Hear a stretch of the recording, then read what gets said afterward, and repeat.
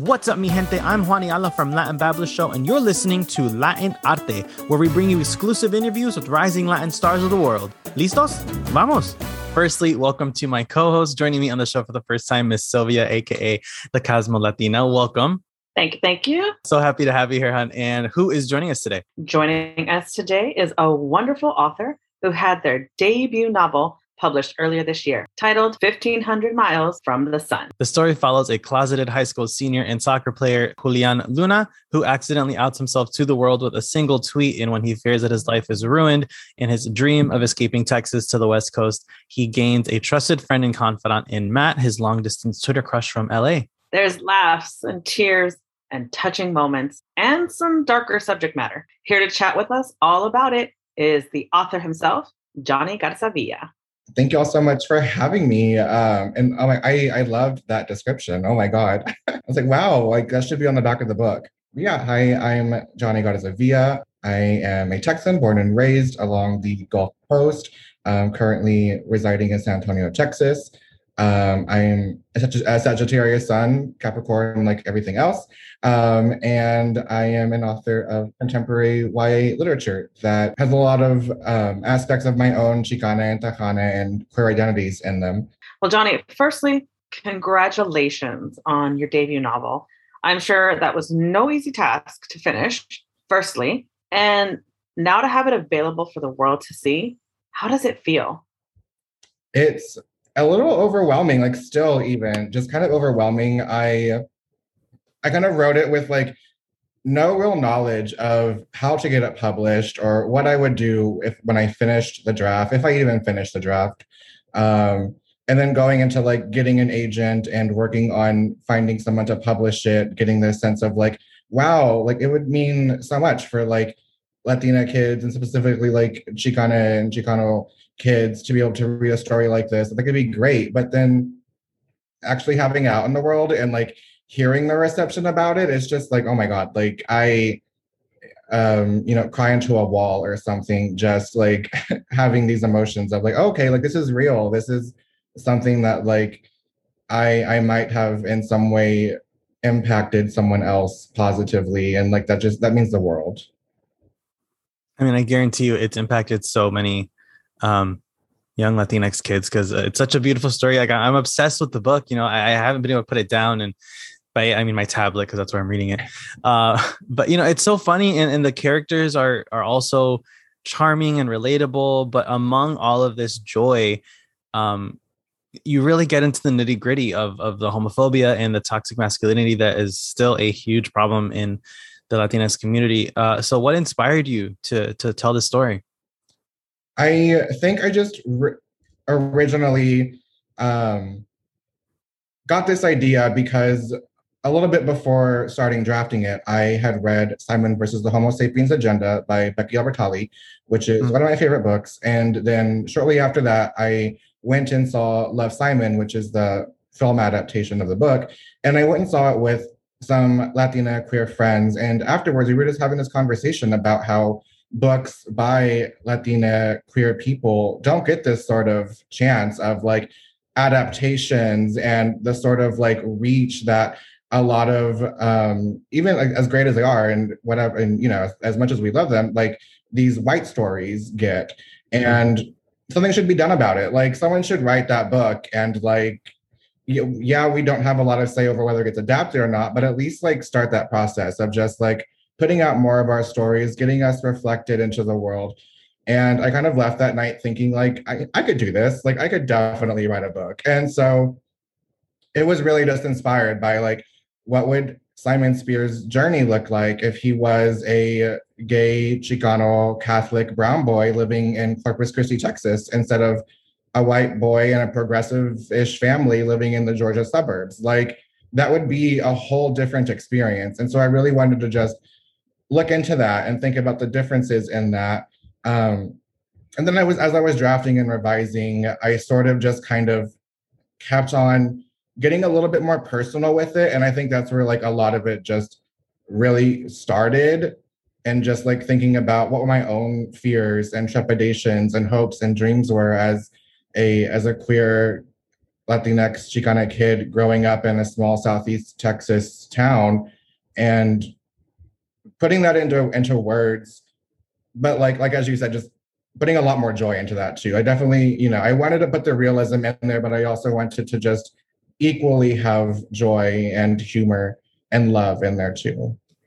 Yeah, because just knowing from the things that I've had to review for television, especially like including shows like Love, Victor, a lot of the LGBT centered shows are either like full on dramas and cover so much trauma, or they're like hilarious over the top comedies. And the book has such a lovely balance between the two. And I love that now there is this wonderful book and a TV show telling the story of like a queer brown kid in a religious family. And it's like two completely different takes on it. And which is so great because it's like just you get two different perspectives. And Lord knows how many other books and shows there are about white queer kids. Like, okay, we can have more than one of a brown queer kid. God forbid, I agree. I love that my book came out in a time where like we have a show like Love, Victor, which like there are those similarities of like he comes from a Texas family too, and like also religious, but just how different it is in the parental relationships and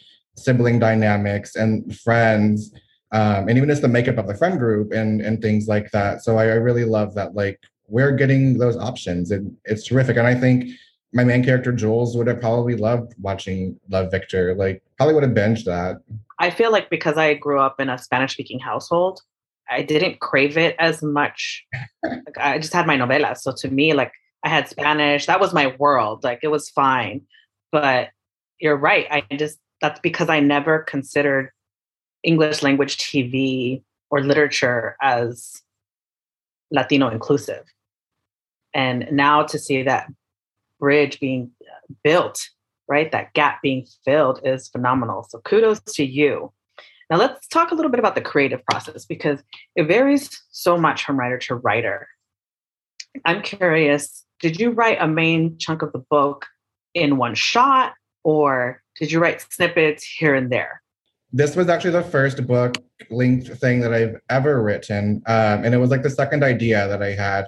The first one just didn't work out and I just had to shelve it.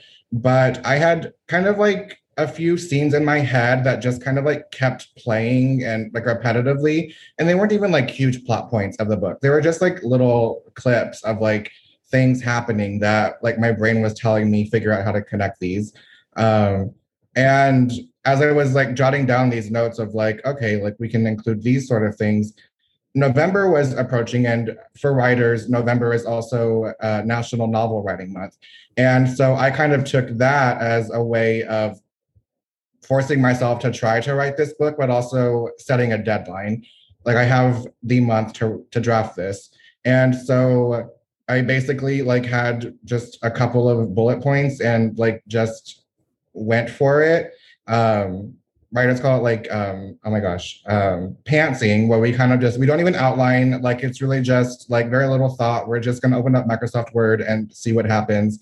And that's basically what it was. It was just me and all my extra time just like having a very broad vision of like what this story is, and knowing that like I have all the time in the world to fix it later. Just if I can get a beginning, middle, and end done by the last day of November, then that's it. That's all I need.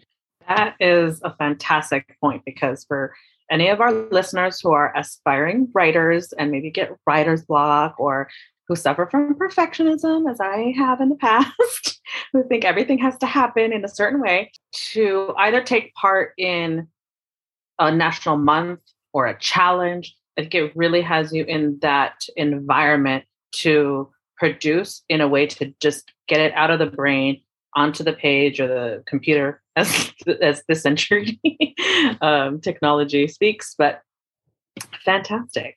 And, when you sent off your final edit, were you nervous and you're like, maybe I should change this, maybe I should do this? Or were you just like, just let it go? I trust this is as amazing as I can make it. I think the latter.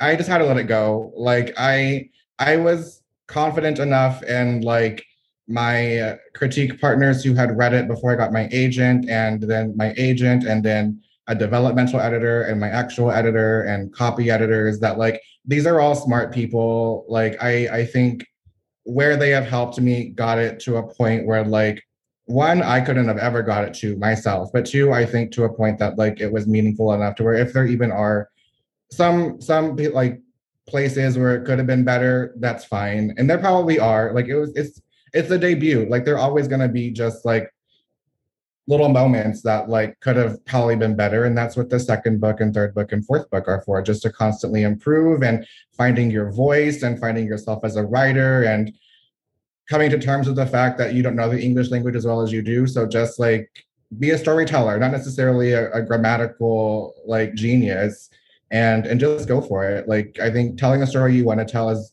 much healthier than telling the perfect story. Yes, hashtag go for it. whatever it is, go for it. And you mentioned that some of the book became more personal to your own life as you continued writing it. Was any of it more difficult to write because it was getting so personal for you?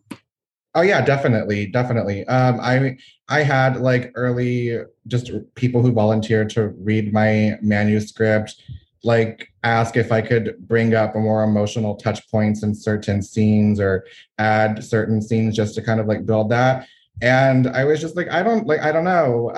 Like I'll think about it, but that sounds a little like I'm kind of opening a door that I haven't looked into at all. And so like maybe I'll give it some thought.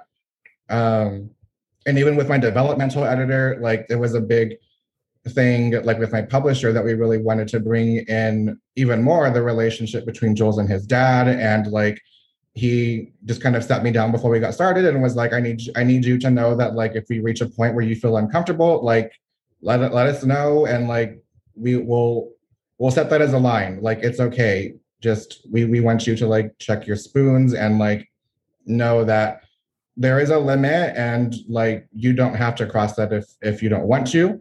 And even now there are scenes and maybe even entire chapters of that book that like I just would prefer not to read or think about just in general.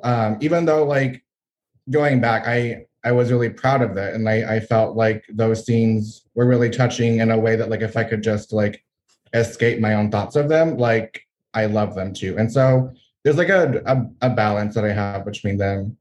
So we were talking before about how a lot of BIPOC queer stories are not often given the same sort of widespread attention as some of the white ones are. And you had mentioned Love, Simon, and with that movie actually inspired me to come out at 25 years old. So then when they made the show Love, Victor, I was like, oh my God, like I said before, like, you know, finally we're getting to see this like other side of everything. And sort of in the first episode was so funny to me because it's like, he says like basically F you to Simon. Like not all of us get that happily ever after. Like some of us have to struggle. So in an ideal world, if this book was turned into a movie or a series, who would you want to see play some of the roles? Oh my gosh. I have like face comps for most of them, but like a couple of them. I know that like Jules and Matt were taken from like TikTokers. I don't even know if they act, but like I know that they were taken from TikTokers. I've always seen oh my gosh, Ciara Ramirez, who was in The Fosters as Itzel. Yes. He's always been like who I pictured as Itzel. I've always thought of Melissa Barrera from like Vida and oh my gosh, the musical. That one. As like who I think would be an incredible Sochi. And then like I know that like Jessica Marie Garcia's character in On My Block was literally a direct inspiration of like who Lou is. I don't know if like that would like fit at this point, and like that might just be a little like putting her in a box. But like I might even see Jessica playing like Sochi too. Like, I could see that. And I've always kind of seen Jules' dad as like Raul Castillo. Mm-hmm. I think I love him in anything he does. I think that would be really cool. But yeah, I think those are like the main, like the actors that I know, like, and I've just kind of envisioned in there. Yeah, and I'm sure with the main characters, because they're young, you know, get some fresh faces in there. Right, and that'd be incredible. Yeah, similar to like with with Love Victor and with In the Heights, there was a lot of sort of new faces that maybe they did like a show or two, but not like, they didn't put J-Lo in the Heights to be like as Daniela or anything. Right. But yeah. Johnny, just the other day you announced your next book coming in 2023. Forward planning, people, forward planning. Ander and Santi were here. Is there anything you can share about it just yet? Oh my gosh, I would love to. Okay, so so it's titled Ander and Santi Were Here. The main character, Ander, is a non-binary young muralist who's taking a gap year from college. So it's kind of like it's like an upper YA, like college age, but like not actually in college. And they kind of like fall for the newest waiter at their family's taqueria, who is Santi. And so they kind of like have this like mutual flirting, kind of getting into a relationship sort of scenario. And that gets a little complicated whenever Ice shows up and we learn that Santi is undocumented and they have to figure out like holding on to that love that's so quickly happening in a society that would rather them be separated. And I really I've always wanted to write a story that like takes place in a taqueria and like I get to celebrate like San Antonio in it, and like I just love like the family dynamics in it, and writing like a non-binary Chicana character, because like as much as we get like as we don't have just like gay Chicano stories, like we don't have like non-binary Chicana stories. So like just to add something to that has been an incredible opportunity. And yeah, comes out in 2023 with Wednesday Books. Working on edits like right now, so like just very like in the zone for all of that story, and super excited to tell it.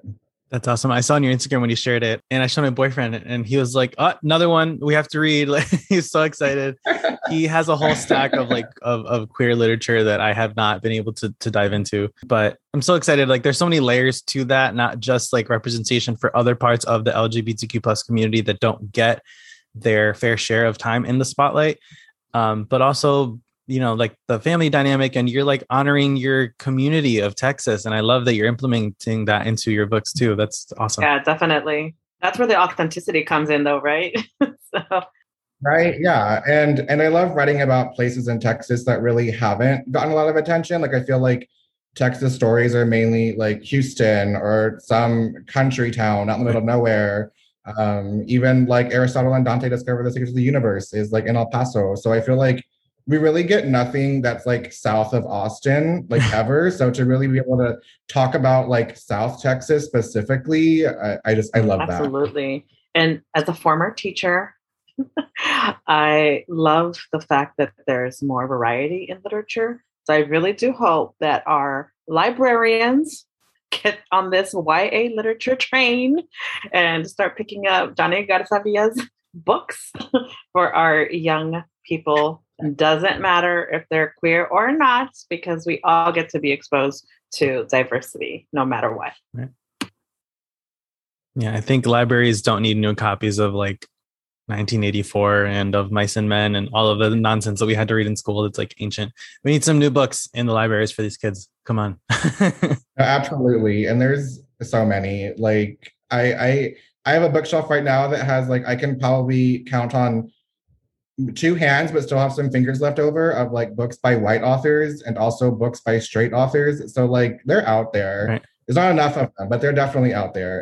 So Jonny, one of our last questions. So what do you want to be the main takeaway for a young reader from the book about this whole journey of self-discovery and whatnot? I think like for those who can fit into Jules's shoes and know what that journey feels like, I hope that they feel like they're less alone for a little while, and that like even if it's just like them by themselves in their room with this book and no one knows they're reading it, like that they know that they're enough and that they're embraced, and that like things might be shitty, but like eventually like things will get less shitty. And even if you don't fit into Jules's shoes, like I think anyone can fit into any one of those characters, if it's Matt or if it's Jordan or Itzel or Sochi, and just like figure out like what it is to be a supportive friend or a supportive sibling or a supportive partner and someone just going through something.